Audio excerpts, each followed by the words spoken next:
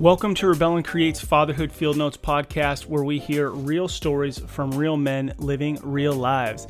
I'm your guide, Ned Shout. Fatherhood is not only about being a dad, it incorporates providing and serving your home, loving and serving your spouse, engaging and serving in a community, as well as intentionally serving your kiddos.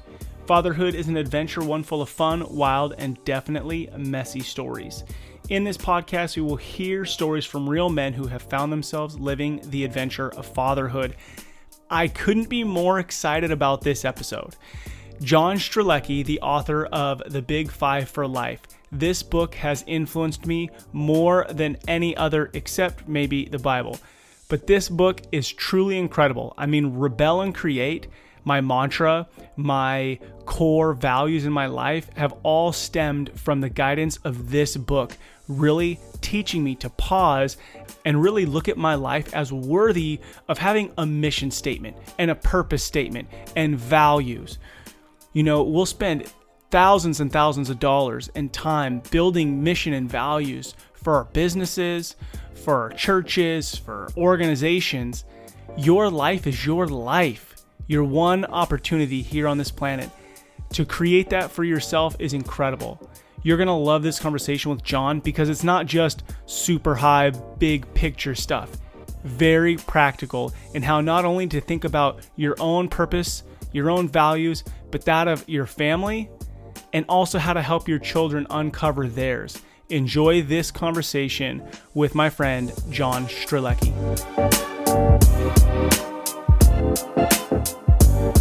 Welcome to another episode of Rebel and Create's Fatherhood Field Notes. I am super excited to be talking to John Strelecky. John, how are you? I'm doing great. Thank you for having me on the show. Yeah, so excited to have you on. I was joking before that I didn't want to totally fan out because this guy has influenced me the last 8 or 9 years, but his book, Big Five for Life, has significantly impacted my life, my family, and my business. And I've actually given over 300 copies away. Thank you. That's really the highest compliment possible as an author, when someone likes something enough that they then share it with someone else. And 300 shares is over the top in a wonderful way. So thank you so much. I appreciate that. Yeah, that's awesome. It's been so impactful for me, for my life. And even the book that I wrote, I was looking at it and it all stemmed from my PFE and my Big Five. So like the flow, the layout, it's really me just sharing my PFE with the world, which is to rebel against the status quo of what a man is supposed to be, and then create the life that I believe I was designed for, and then share it with other people. So that all came from it. And I love that. So I've read the book and there's just tons of great stuff in there. Mm-hmm.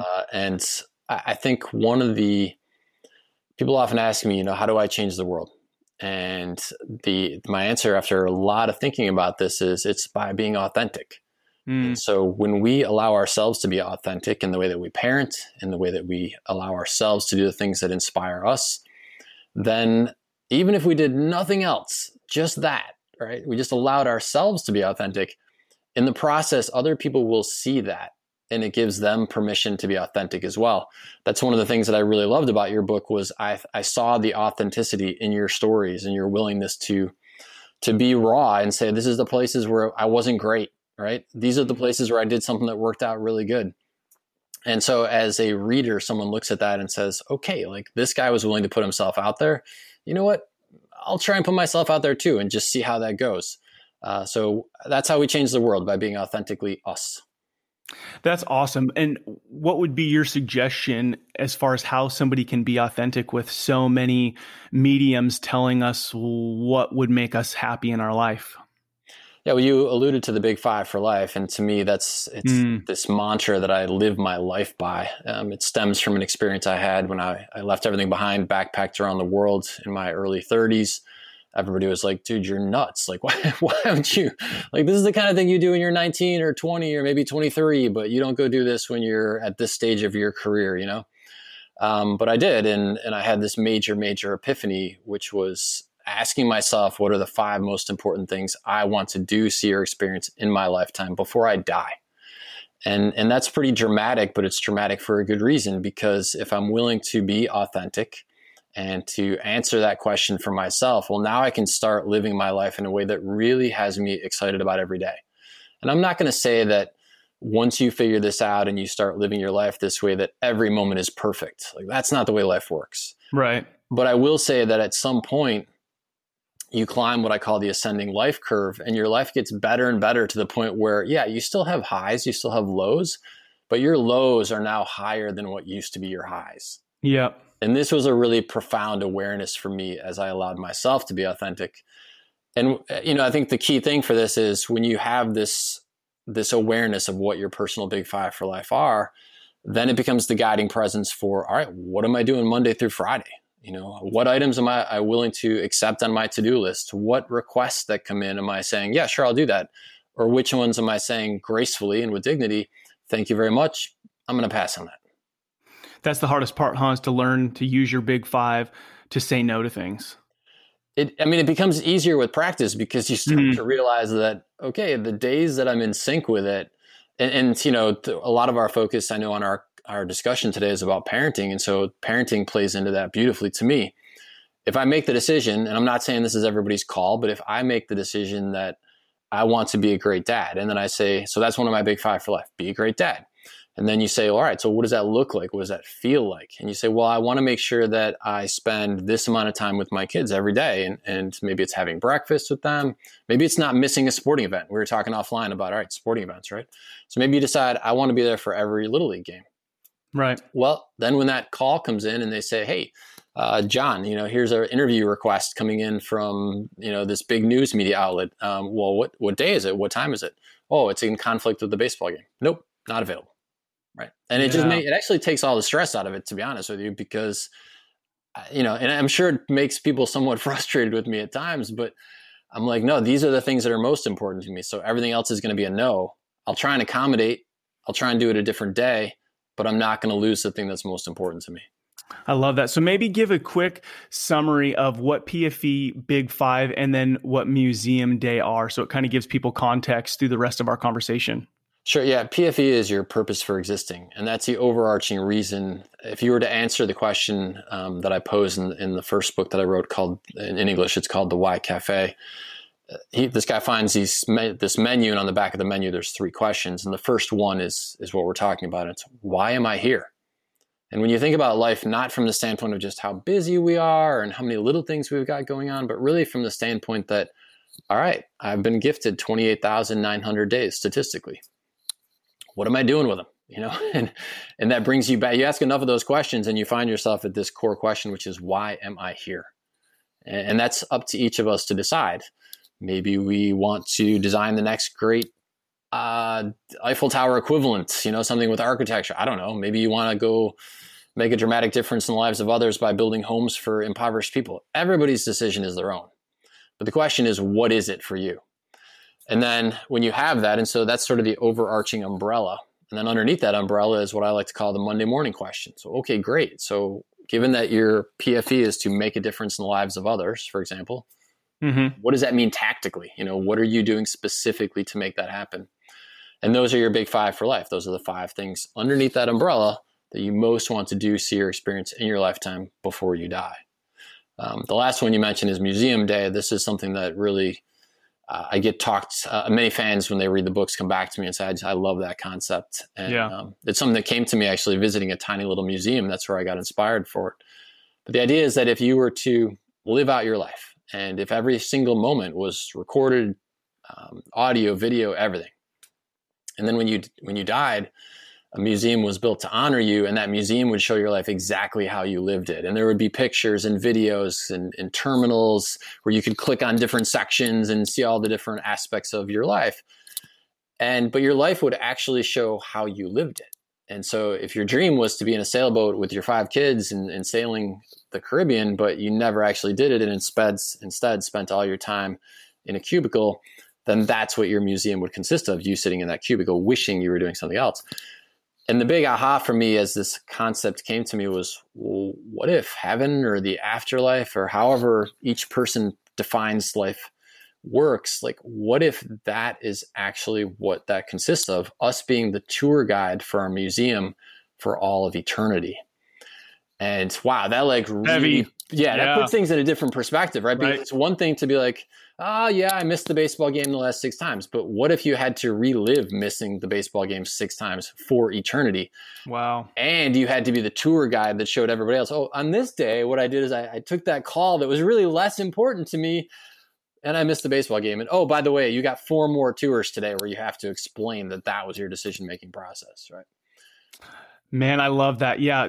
The last couple of years, it's probably been 3 to 5 years, realizing that there were days when I would give my best energy to somebody else, right? So running my business and being in sales, it's like I gave my best energy to somebody I may not even know in a year, or may not even want to work with me in 2 years, and then coming home and not having that best energy. So those reminders of PFE and Big Five and the museum day, especially, like you said, a lot of people bring that up to you because the idea of reliving, because we always think tomorrow's going to be better. I mean, I think a lot of times. So to think, gosh, am I going to relive yesterday for eternity? Yikes. Well, and the cool thing is when you have amazing moments of your life, when you go back and relive those, it's every bit as amazing, right? I mean, I think about times that my family and I have spent together, and we love to travel. Travel is one of my personal Big Five for life. And I'll see a picture, because we have pictures all over our house randomly placed. And when I look at that picture, I remember everything. I remember the smells, the sounds, the sights, the day before, the day after, Yeah. And so when you have these great moments in your museum, the value they add is exponential. But to the contrary, as you were just saying, when we have moments that you're like, why, what was I thinking? Right. That actually has sort of that negative ongoing value as well. And so this is why it's so unique to think about life in this way. And again, the constraint is statistically 28,900 days. And I got to tell you, there's a staggering statistic I came across when I was working on the sequel to the Why Cafe book. And that is that about 18% of men never make it to age 65. And so if the big dream is that we're going to save up, and then finally we get the golden years and we're 65, I hate to burst the bubble, but 1 out of 5 of us guys isn't even going to get there. So, wow. It really challenges you to think about your life today and what matters to you. Right. So, man, it's so good for each of us listening right now to be thinking about that we need to live our life now. And don't get me wrong, I'm not in the category where it's like, everybody max out your credit cards, then declare bankruptcy, do it again 5 more times. Like I firmly believe in being responsible and reasonable and having a plan and like honoring the plan. Right. But you can do all of that in the context of still looking at life from the standpoint of what is most important to me. And am I allowing that to be where I'm allocating, as you said, my time, my energy, my resources? Yeah. Yeah, that's good. Well, to give people just a little bit more understanding of who you are, maybe just tell us a little bit about you and your family. Sure. Yeah. So and what you do to provide for your family.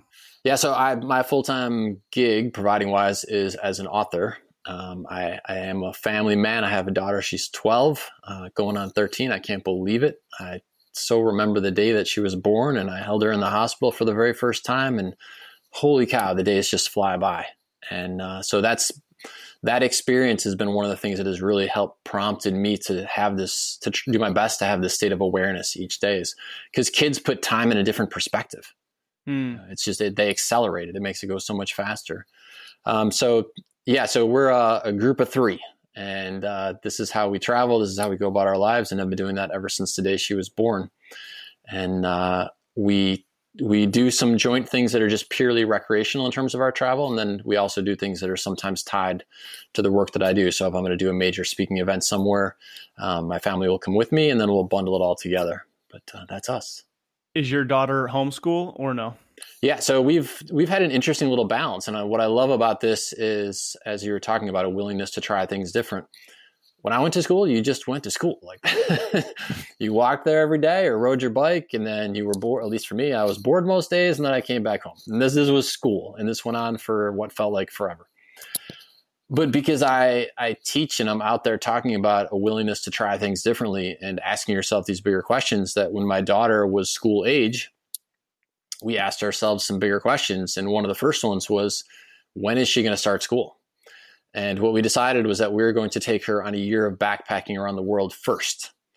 And at what age? At 4.5. Wow, that's awesome. I know. When I look at pictures of her now, there's a piece of me which is like, what were you thinking? Right? This little tiny little 4.5-year-old. But I will tell you some amazing stories. And part of the reason that I got this is because I was asking a guy one time. I met this guy. He was so incredibly self-confident, really nice guy. And I said, where does that come from? And he said, my parents took me on an RV trip when I was 6 years old. And we were going to be out there for 3 months. And they told me the very first time we stopped at one of the campgrounds, listen, here's how the summer is going to go. Either you're going to sit inside the RV all summer, or you're going to get out at every stop and you're going to go out there and make friends. And the joy of your summer is going to be entirely dependent on your choice right now. And he said, so very first time I felt a little uncomfortable, but I got out of the RV and I walked until I found some kids and I introduced myself. And he said, that summer I learned so much about putting yourself out there. And that honestly is huge. He said, that's honestly how I am the way I am today.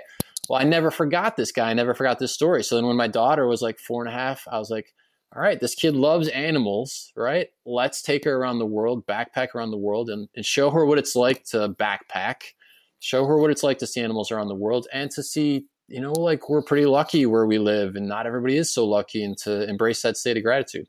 Holy cow, Ned. Best decision. Absolutely best decision. Yeah, I love that.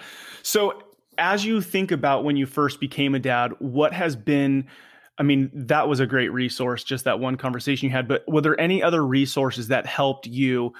Because that's the one thing I love about fatherhood is like a level playing field. It doesn't really matter how much you know or where you found yourself in life. We're all going to kind of deal with the same, wow, I'm a dad now, and this person's going to rely on me.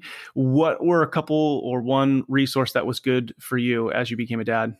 I will say that, we read a number of books, baby-wise, and so actually, this is something very so tactical, but if somebody has a newborn out there, this is critical to your health and safety and survival.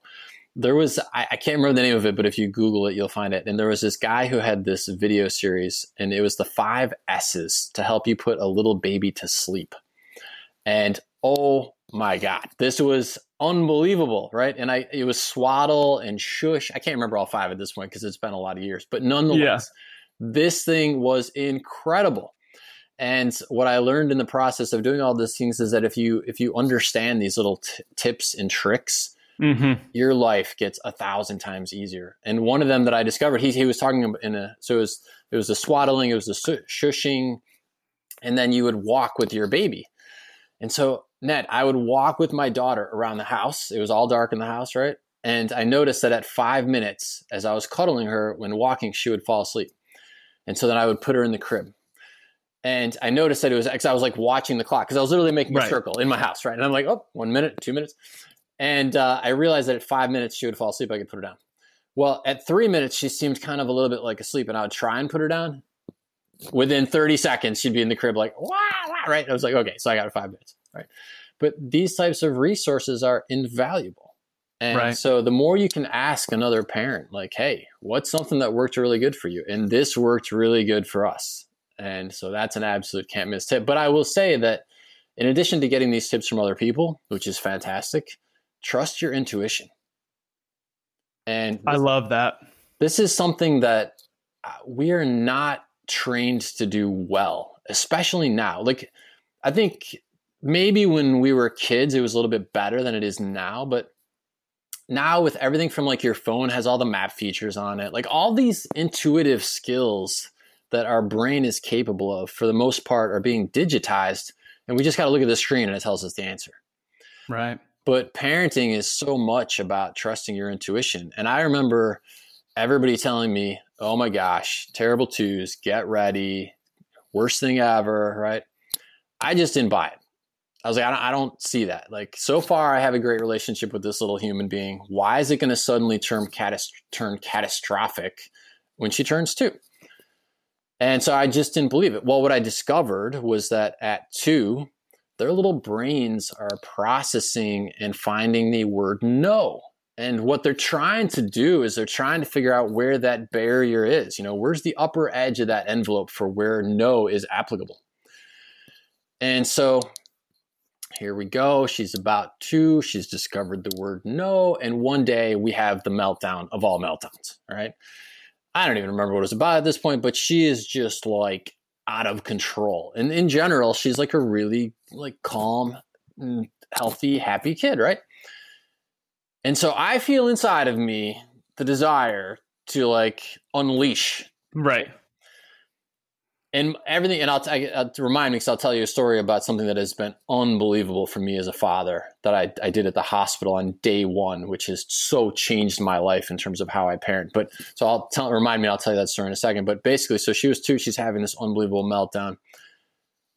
And I got down on my knees and I looked her in the eyes and I said, Boo. I said, I was super quiet, right? Super calm voice, super quiet. And I said, Boo. Does daddy talk like that to you? And she kind of like stopped for a second. She said, no, right? That little 2-year-old voice, that perfectly precious 2-year-old voice said, no. And I said, so please don't talk to me like that. Ned, I had to do that 3 times, right? Because I'm not saying it's going to work the first time. 3 times. And that was it. That was it. I love that. I think that the critical moment in there just to catch is that you got down on her level. Yeah. Right. You got down where you're eye to eye to her. You're not using your strength or power in the wrong way. Right. You're using your strength and power to realize you need to come down to her level. I love that. That's huge. So good. And I'll tell you, I was just going to say, if you're say you have the 12 or 13-year-old, I think that you could still implement that same thing now. It doesn't have to be that I should have done that 10 years ago. You could start to create that kind of trust and relationship with your kid now.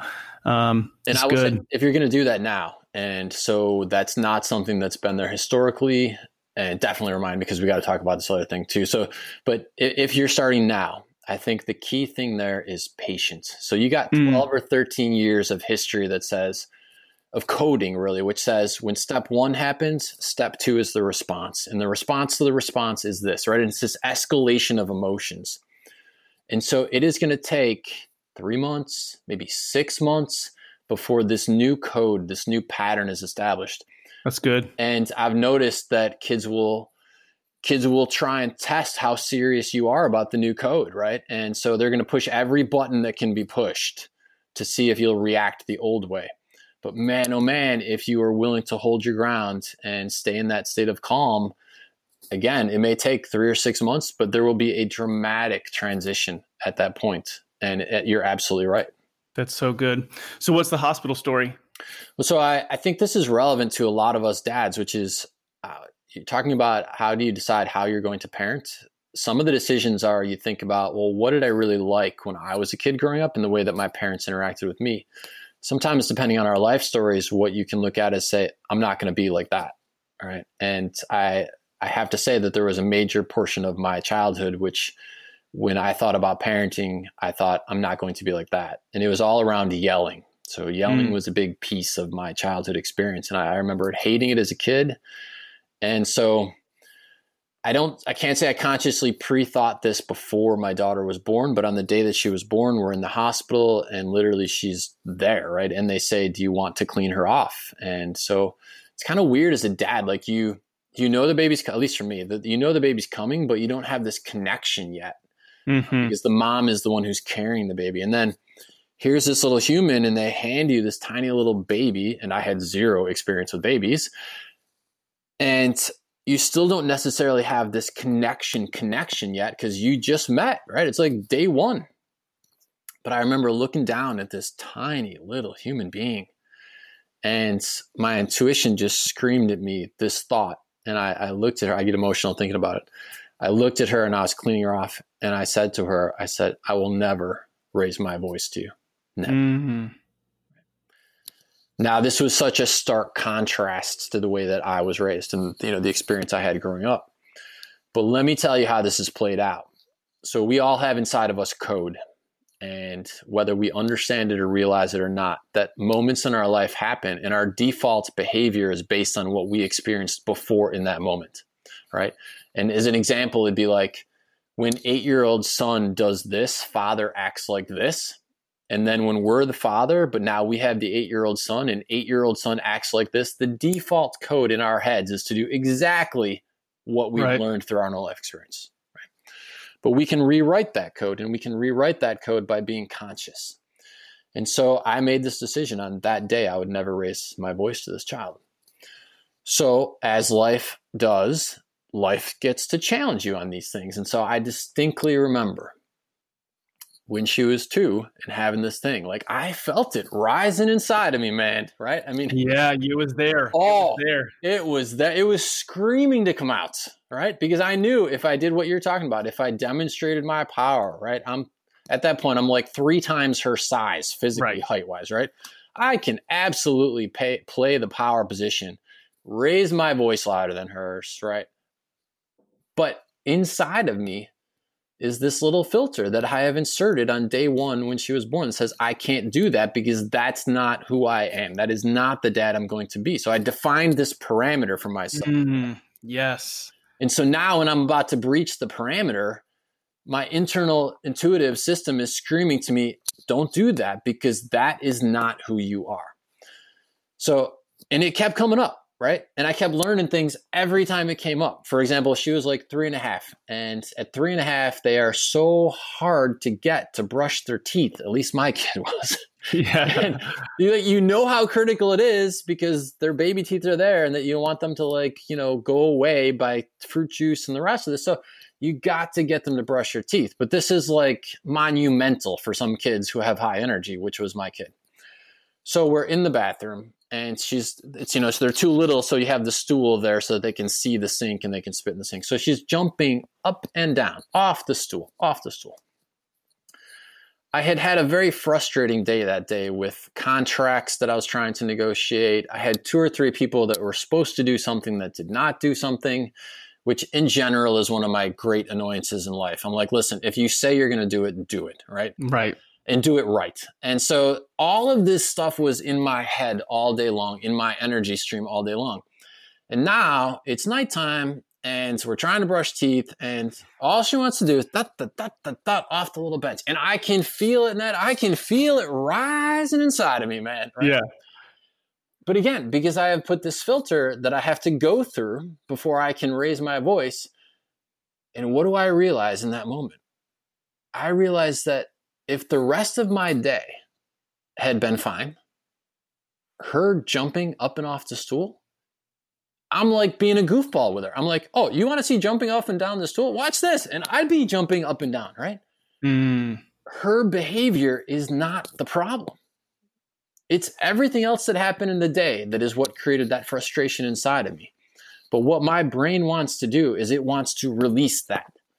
And unfortunately, so many times what you see and experience as a parent is that your brain wants to release that towards someone who you know will forgive you. Gosh, dang it. That's so big.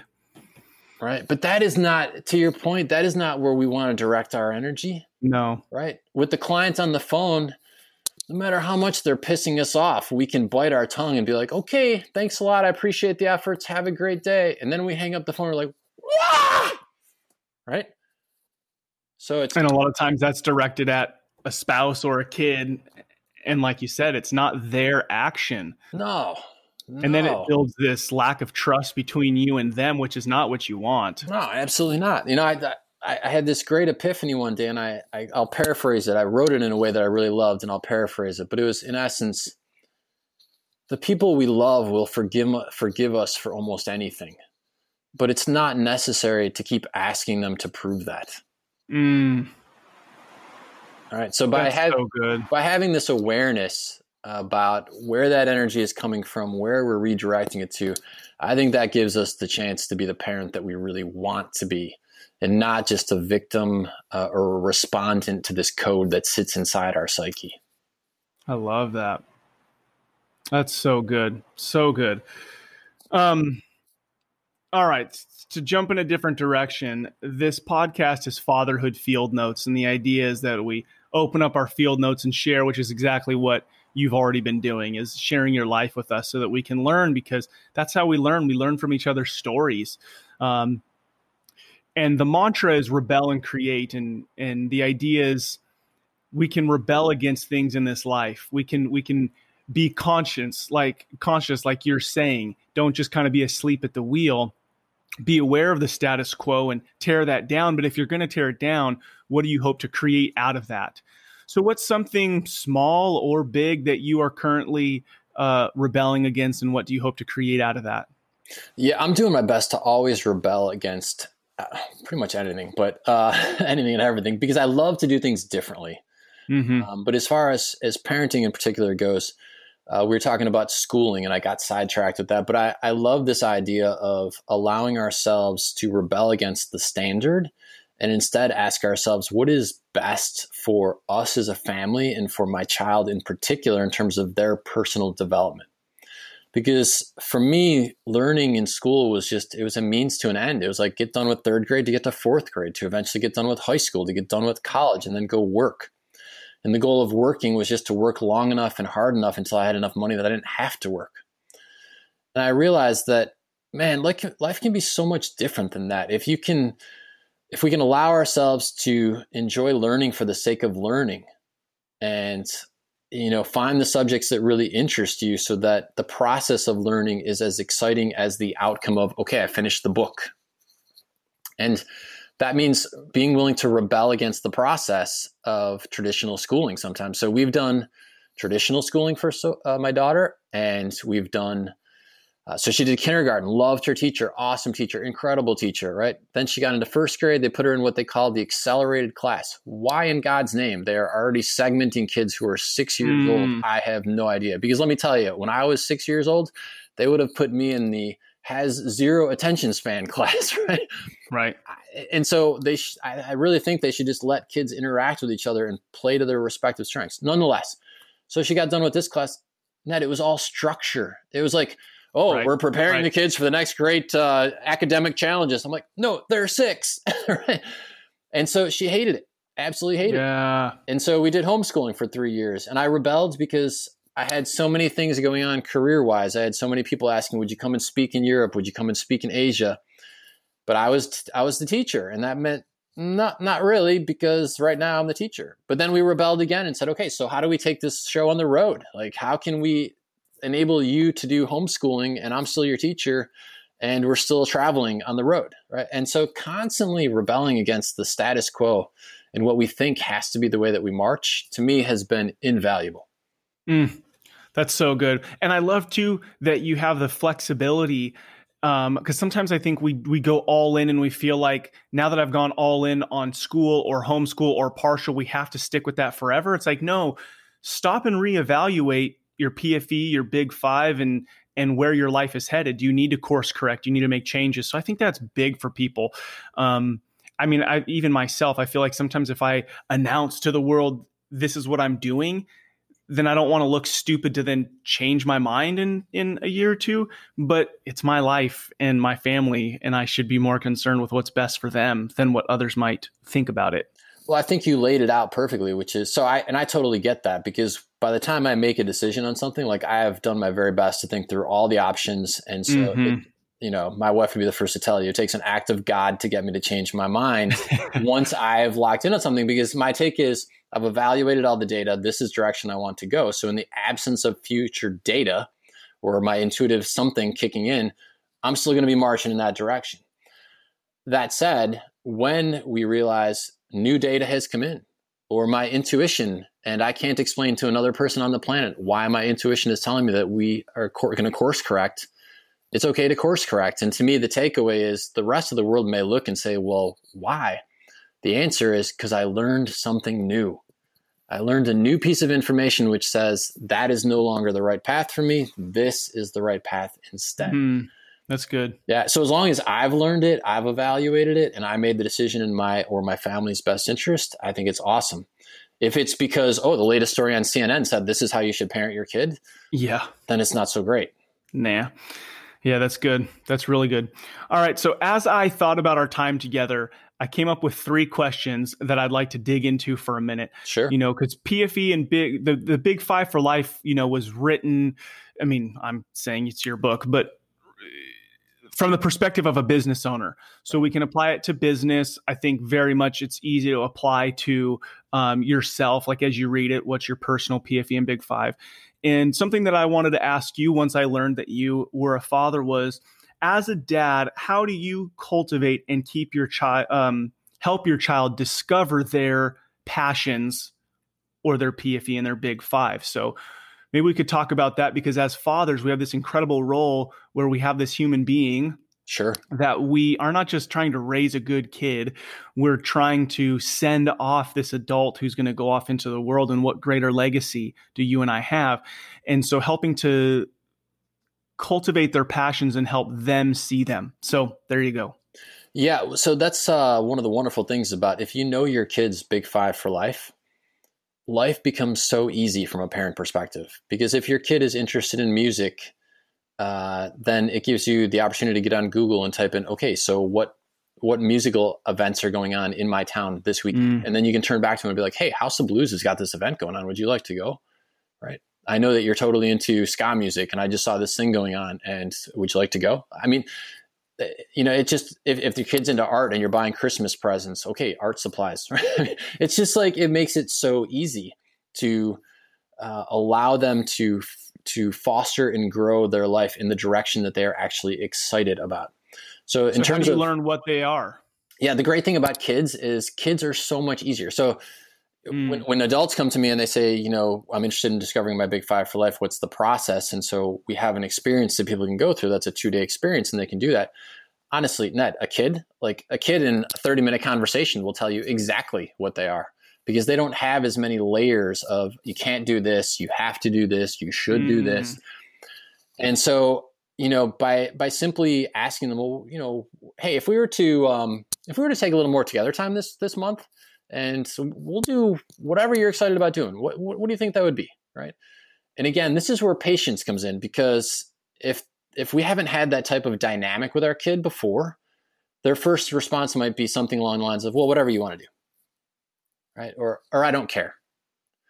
And this is them testing you. This is them seeing, well, are you serious about this together thing, or are you not? And man, oh man, if we fail that test, we have just lowered that trust level to another notch. Right. But if we say, that's all right if you don't know, I'll tell you what, just give it some thought for a couple of days and let me know. Right. And then circle back. And then maybe you say, you know what, I can tell you're kind of struggling with this. I got an idea. Why don't we get on Groupon and look at, 100 different things that are offered on Groupon, and maybe we'll just find 2 or 3 that sound interesting. Right. And again, if this isn't your normal dynamic, expect pushback on that. But if you just continue to offer these options, at some point, you're going to start to see a pattern with your kid. And they love dance. They love music. They love sports. They love hanging out with their friends. They love gaming, right? I had a person ask me one time, they're like, I don't think this concept works at all. They didn't ask, they told me, I don't think this concept works at all as a parent, because my kid does nothing but gaming. They're in the room nonstop for gaming. And I don't see how I can possibly connect with them. And I was like, all right, let me think about that for a second. Take them to Comic-Con. Take them to GameCon. Because if what you're saying is this is your kid's area of interest, show them a reality in which, and this parent's great fear, by the way, was that they were going to be literally living at home until they were 40 years old and never have a job. So I was like, so take them to GameCon, take them to Comic-Con, and show them that there are ways in which you can take your passion for gaming and you can learn about it, and you can design games, and you can market games. I mean, think about it. There is someone who does tax accounting for the gaming industry. So, hey, I mean, if you're going to be a tax accountant and you love games, you might as well be a tax accountant for a gaming company, So there are 1,000 million different ways that you can take your things you're excited about and passionate about and make a living off of them. And as parents, the more we can help without being like, okay, so you could get a job doing that, but more just like gently ease our kids into these worlds and these realities so that they get excited about them. And that's unbelievable way to both connect with your kids and have them excited about life, which I think, as you said, that's one of the main goals. Yeah, connect with your kids and have them be excited about life and be able to do it together. And I love, too, is it doesn't have to be what you love. No. Like you love being with your kid. Yeah. So if you're at, Comic-Con or whatever it is that you think they should be doing, you just want to be connecting with them and them not feel like you're just dragging them to this life that you are creating for them. you're trying to expose them to things that are bigger, but in a realm that they're passionate about. I mean, those are two amazing tips. Just go on Groupon and look at 100 things. I mean, you do that with your kid, they're going to come back with, oh, there's this baking class, or there's this rock climbing gym that's doing this thing. And right there you go. And this journey could just be set off with this amazing relationship with you and your kid, because that's the thing, is we have to get out of that daily routine. I mean, we have nice family dinners and stuff like that, but to just get in the car and go do something together, new conversation comes, and that's where the relationship is built. It's not about rock climbing or the baking class. It's about the connection that you're going to create during that thing. Totally. So good. Some of my best conversations with my daughter, everything about what it's like to grow up, as she's going through her changes as a kid growing into a woman, about crushes with boys, happen in my truck as we're driving somewhere, and we're just together. We're not doing anything spectacular in the truck. We're driving, but it is that time together. And I will tell you, one of the best decisions I ever made in line with this was when she was almost 2 years old, and I realized how fast she was growing up. I mean, I couldn't believe that 2 years had passed. I decided that 2 days a week we were going to do what I called Adventure Day. And Adventure Day meant back then, pack up the stroller, pack up the baby pack the diapers, everything, right? Put her in the car seat, and we would go off on an adventure. Now at 2, she wasn't aware enough to pick where we were going to do, so I picked. And I took her to every zoo, every museum, everything that we could do within a 1.5 hour drive of our house. I took her to like a Civil War thing, or no, not a Civil War, but a place where there was this Union versus Indians attacks in a national park. I mean, stuff that she couldn't even really comprehend yet at age 2, right? But just to establish this pattern of, we're going to go spend some quality time. Yeah. And this continues to this day. And so when we were talking about, we didn't talk about yet, but one concept I have in my life is non-negotiables. And so non-negotiables are, Adventure Day is Adventure Day. And someone wants to do an interview, not available. Someone wants it, not available, right? That's Adventure Day. And I cannot tell you how we have bonded on this. And the key point that I want to make is something that you referenced earlier. You know who gets to pick what we do on Adventure Days? It's not me, right?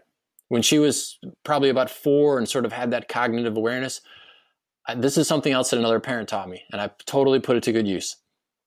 She said that when she was a kid and the family was going to go on a summer trip, her dad would get pamphlets of options for where they could go, and he would put them on the kitchen table, and he would say, all right, you guys decide where we're going this summer.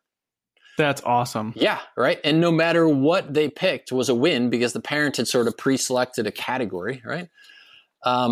And so with my daughter, as I suppose I used that same technique when she was about 4. I'd be like, all right, do you want to go to the science museum? You want to go to the zoo? Or you want to do something else, right? And she would pick. And by letting her pick and not trying to adjust it to my needs or my interests, right? I was able to establish this pattern of, the time is not about me. It's not about the activity. It's just about hanging out together. And that, honest to God, I distinctly remember that woman telling me that story. And I'm so grateful that she taught me that. That was way before I ever had kids, but I remembered it. That's incredible. And you could take that, I mean, how simple to just lay out, okay, Saturday, it doesn't have to be the whole summer. Like, this Saturday, kids, we're going to go hang out as a family. Here's 3 options. You guys decide where we're going. Yeah. To let them play a role in it, because then they're going to have ownership of it too. Right. And you have 5 kids. It's a little easier for me probably because there's no inter-kid dynamic. So, but maybe with 5 kids, one of the things we do when we travel as a family is, instead of having the conversation, well, what do you feel like for dinner? Right. Well, I want pizza. Oh, I want Thai food. Oh, I want Mexican. Right. That was just so non-productive. And we experienced that now it's on a rotation system. So every meal someone gets to pick, and then the next person, the next one. Right. This has eliminated, hey, I'm sorry, if you don't have a taste for Mexican, but somebody else picked Mexican and it's their turn, suck it up and deal with it, right? Yep, that's life. Because you're going to get to pick next time. And this has so eliminated all the drama associated with that. And so I can totally see that, yeah, if it's family pick, that one, on the first one, it's it's your youngest, and then it moves up the chain of command until every kid has had a chance to pick, and then you start all over. It just works, and it takes a lot of the hassle out of things. Yeah, that's so good. All right. I think I'm going to just ask you one more question then. In the book, Big Five for Life, you talk about a business owner being the leader and them creating an environment where people can succeed. So if we bring this into our home and we say, okay, as a father, you are one of the leaders in your home. And I think that the father can really set a tone in the home, right? Really create a safe environment or not. So as you think about how to set up an environment where people succeed, what do you think about that as a father? Absolutely. I think that's our goal as a parent, is to prepare our child to be successful. And okay, so what does that mean? Well, probably the definition of success is going to vary for every single person who's listening to this. Mm-hmm. But for me, it's to raise a daughter who is self-confident, to raise a daughter who is happy, that she knows how to align her interests in life with her activities, and so that the majority of her minutes each day are spent doing something that she really genuinely enjoys, right? And so these types of things cannot be told, because kids will 1,000 times over imitate us whether we want them to or not. We can say all day long, exercise every day, but if we're not exercising every day, they're not going to do that. Right? We can say eat healthy, but if we're gorging on unhealthy foods every day, they're going to imitate what we do. And so as a leader, to me, the most important thing is to demonstrate. Be the role model that you're hoping that you can inspire your child to be. And that applies whether you're leading a company, whether you're leading a family, whether you're leading in a community. Be the leader, be the role model that you're trying to inspire other people to. Yeah, that's so good. So good. Do you have a PFE and Big Five for your family? And do you think that's important for us to create for, you have it for your business. We spend thousands of dollars and hours to make this thing for our company or a company you work for. And then we put it on a poster and we may or may not ever come back to it. Right. Or we may not work there or have this forever. How important is it for you to pause with your spouse or yourself and think about that for your family? It's up to every person to decide. Certainly on an individual basis, it's critical, in my opinion, to living a life that ends up being extraordinary. And, you're talking about rebelling and creating. So to me, part of my rebellion is against getting to the end of my life and finding out that I lived it ordinarily. I don't want to do that. I don't want to get to my deathbed and look back and say, well, gosh, there were all those things that I wished I would have done. That would be catastrophic for me, right? And so if I'm rebelling against that, then what am I creating? Well, I'm doing my best to create that life that is extraordinary. And I can't do that if I don't take the time to define what that is for me. What are my Big Five for life? And why are those my Big Five for life? Because this is my PFE. This is my purpose on the planet. This is why I have been gifted a life. As you think about that, this is your world, right? You're talking this, living this all the time. But do you personally pause every 3 months or every year, every couple years, and go off and just stop and go, am I still on the course that I want? Is this PFE and Big Five still this, or does it need to be adjusted? How often do you reevaluate that? Totally. Well, it depends on, so one of the things that's interesting about life is that as success comes your way, in whatever way you define success, then there are more and more people who have good ideas about ways your success can grow. And so part of my purpose on this planet is to do my very best to inspire as many people as possible before I'm gone. And, people get excited about sharing the messages of the books. And so they come to me with ideas for everything from apps to games to whatever, right? And these are all things that are in alignment with part of my purpose, but these all can be massive distractions towards spending time with my kid and doing it in a way that I'm 100% present. Because if I'm playing, Monopoly on the floor, but all I'm thinking about is the 3 things in my inbox that I haven't answered yet, then I'm not really there. I'm just there physically, but I'm not there mentally. And so, I'm constantly going back and asking myself, wait a minute, am I out of sync? And there's definitely times that I'm out of sync and I got to recalibrate back to what is most important to me.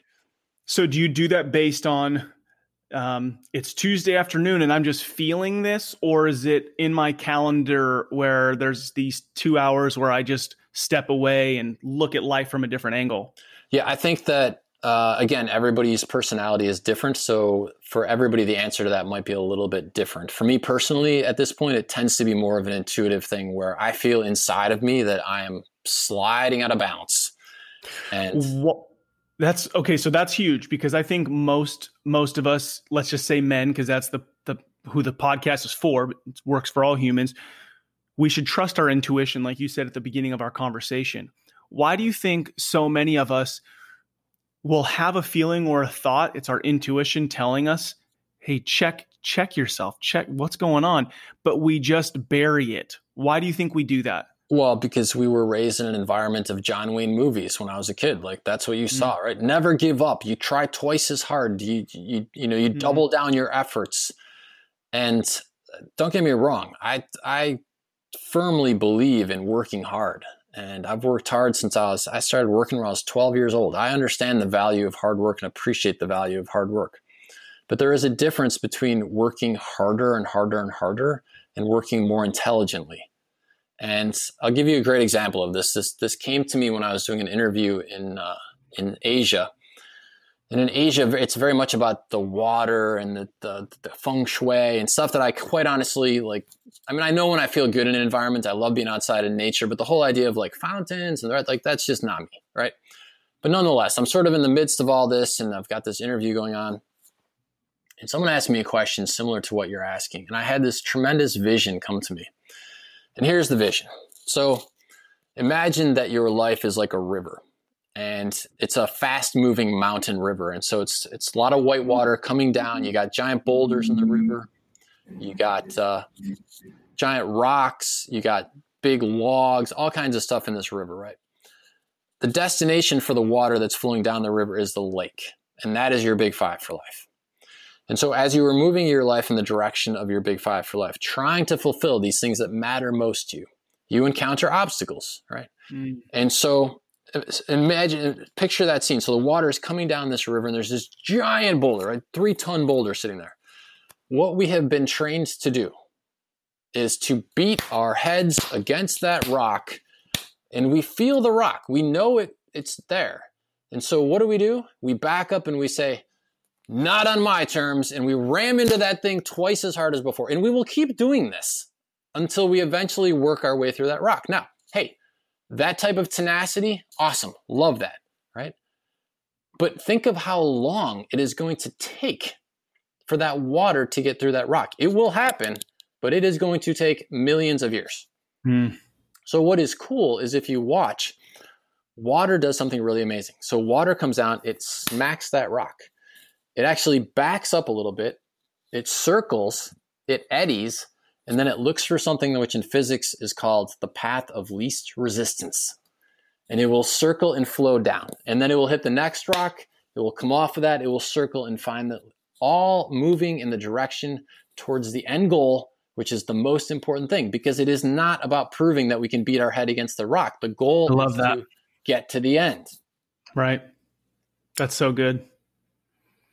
It's freeing if you let yourself, just have some grace for yourself. Yeah. Know that the rocks are coming and be ready to just go around it. Yeah. It's just a different approach, right? And again, I think most of us were raised watching movies, and this was that character, that archetype was the one that would just beat their head against the rock until victory arrived. And so it's allowing ourselves to say, well, okay, fine and well, there's a time and a place for that, but is that every time? Is that every situation? Yeah. All right. So last question for you. As you think about your daughter 20, 25 years from now, her own family, her own life, what is the legacy as you peer into her home that she's building?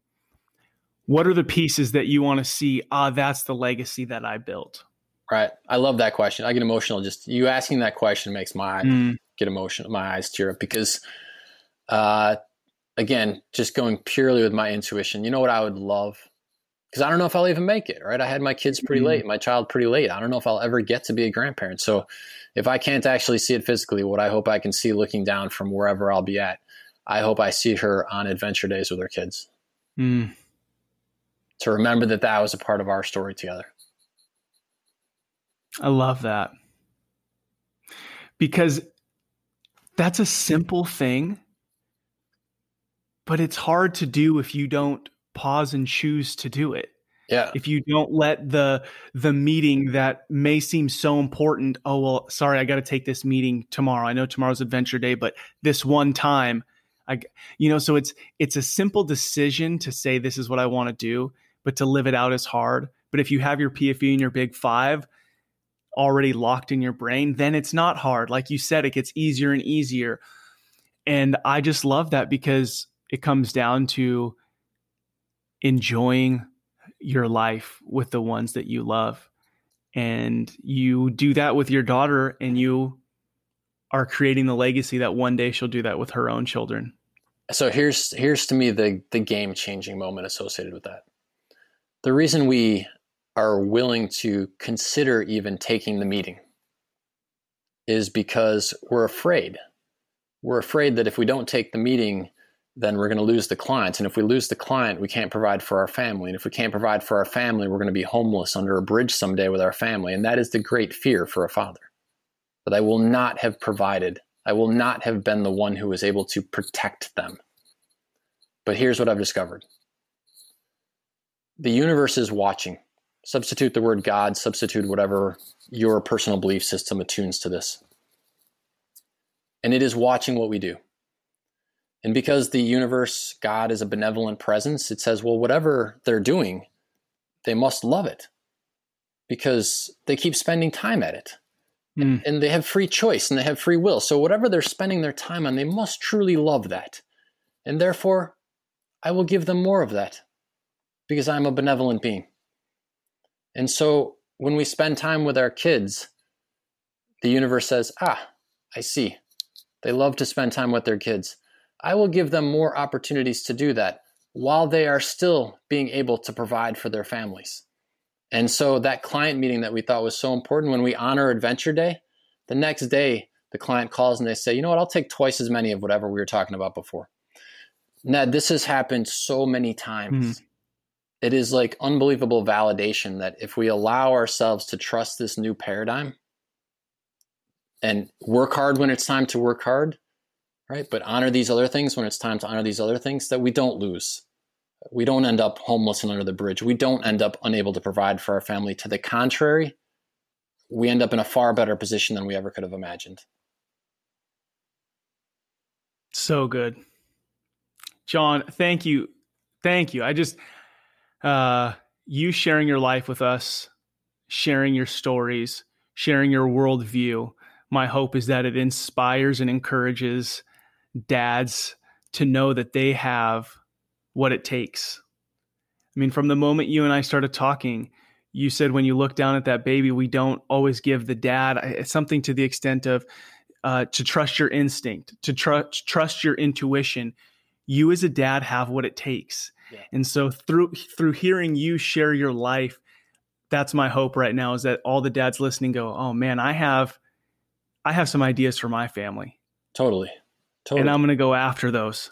Yeah. So thank you so much for all that you do, for how you inspire the world, how you've inspired me, and how it has just trickled down to my wife and my kids and my business. And now all those who are kind of following with Rebel and Create, and the idea around fatherhood being so important. So thank you. I so appreciate the time that we got to share together. I thank you. And I want to close with one final thought. And that is that, listen, we're all going to make mistakes, right? This is not necessarily going to go perfectly. And so we've talked about some of the things that I've tried and implemented and have gone well. So let me tell you a time when I didn't do it well. And let's share that. And just because I want everybody to know that you're going to try some things, but we can learn from these moments too. So when we were on our trip, we took her when she was 4.5 years old to go backpack around the world and see animals. And one of the countries we went was Australia. And so we were in Australia and we had rented this little camper van. And it was an absolute nightmare. We had 3 people living in a van. There was no room to sleep. There was no room to move. There was no bathroom in there. So at night you had to go, because we were staying in campgrounds, and you had to walk to the bathroom. And it was cold at night. And so inevitably at 2 a.m, somebody's got to go bathroom. And so, you got to put on your shoes. It's Australia, where the most venomous snakes in the world live, and you got to get yourself to the bathroom, right? And so we're staying in all these camper parks, and my kid, God, she's unbelievable. No complaining, no whining. Truly an adventurous spirit, right? I get grumbly about stuff that she's like, Dad, don't worry about it. Everything's going to be fine, right? Well, on this one particular night, she's got to go to the bathroom. It's 2 a.m. I get her little shoes on. I carry her. We go to the bathroom. And I guess at that moment on that day, she had just reached her limit, and she was crying. In these campgrounds, there's so many other people there camping in their tents and in their RVs and whatever that. And so here we are in the bathroom at 2 a.m. and she's just bawling, and all I can think about is, oh my God, we are literally going to wake up everybody in this campground, And so I'm trying to calm her down. I got my voice nice and quiet. Nothing is working. Absolutely nothing is working. And so I decided to try what I hate doing, which is I'm going to try I will start taking this away from you if you don't stop crying, right? So I was like, Sophia, if you don't stop crying, tomorrow we're not going to go to the animal park, right? So I'm very matter of fact now with her. I've gone from loving dad to very matter of fact dad, right? If you don't do this, we're not going to the animal park tomorrow, right? I'm not raising my voice, but I'm very matter of fact. And what does she do? Because I'm sure in her little psyche, she was like, this is the worst thing ever. Now he's going to take away, this guy who loves me supposedly is now going to take away this other thing from me. So what does she do? She starts crying even harder, right? And I'm there, Ned, and I'm looking at her on the toilet, right? And I'm just like, I am such an idiot. I am such an idiot. And I held her little head in my hands and I said, I'm so sorry. I said, I am so sorry, boo. I said, Daddy's got it. I got you.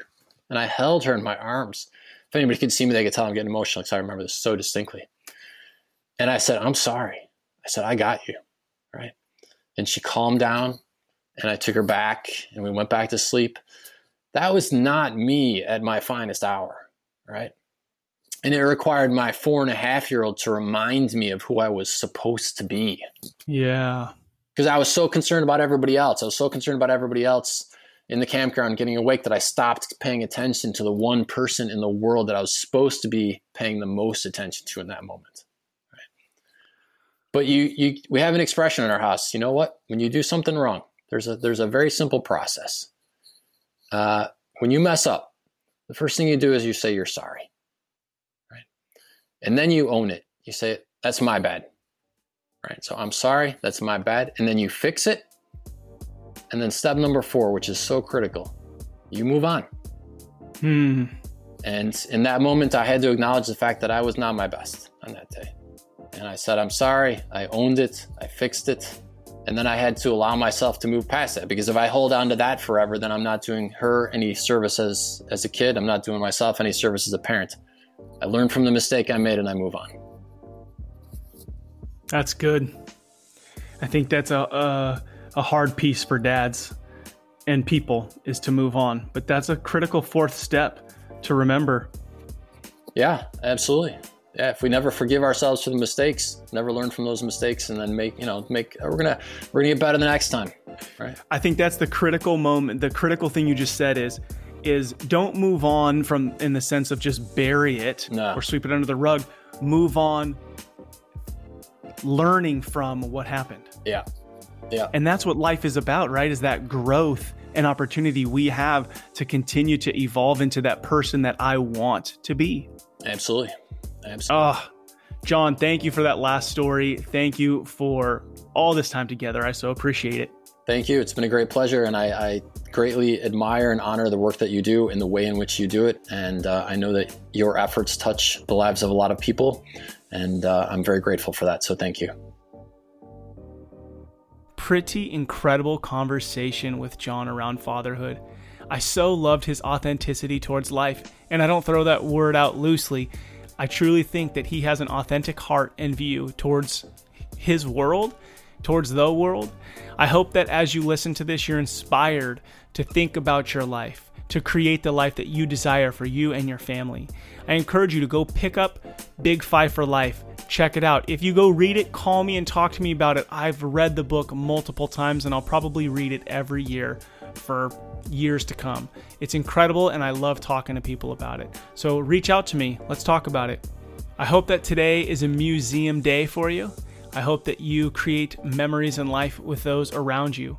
And I just want to say thank you to all you dads out there listening to Rebel and Create's Fatherhood Field Notes podcast. What you do truly matters. Do not be like everybody else. Be yourself. Make your own museum. This is who your kids, spouse, and community needs. The you, the real you. This is your guide, Ned Shout. Together, let's rebel against the view that fatherhood has little impact and create lives engaged in the craft of fatherhood. Please go follow us, like us on Facebook, Instagram. Please send this link to a friend if you think it would be helpful to where they have found themselves in life right now. And if you could take 5 minutes and just rate this on iTunes and write a quick review, it helps put this up at the top when other dudes are looking for encouragement and inspiration around parenting and fatherhood. Talk to you next time.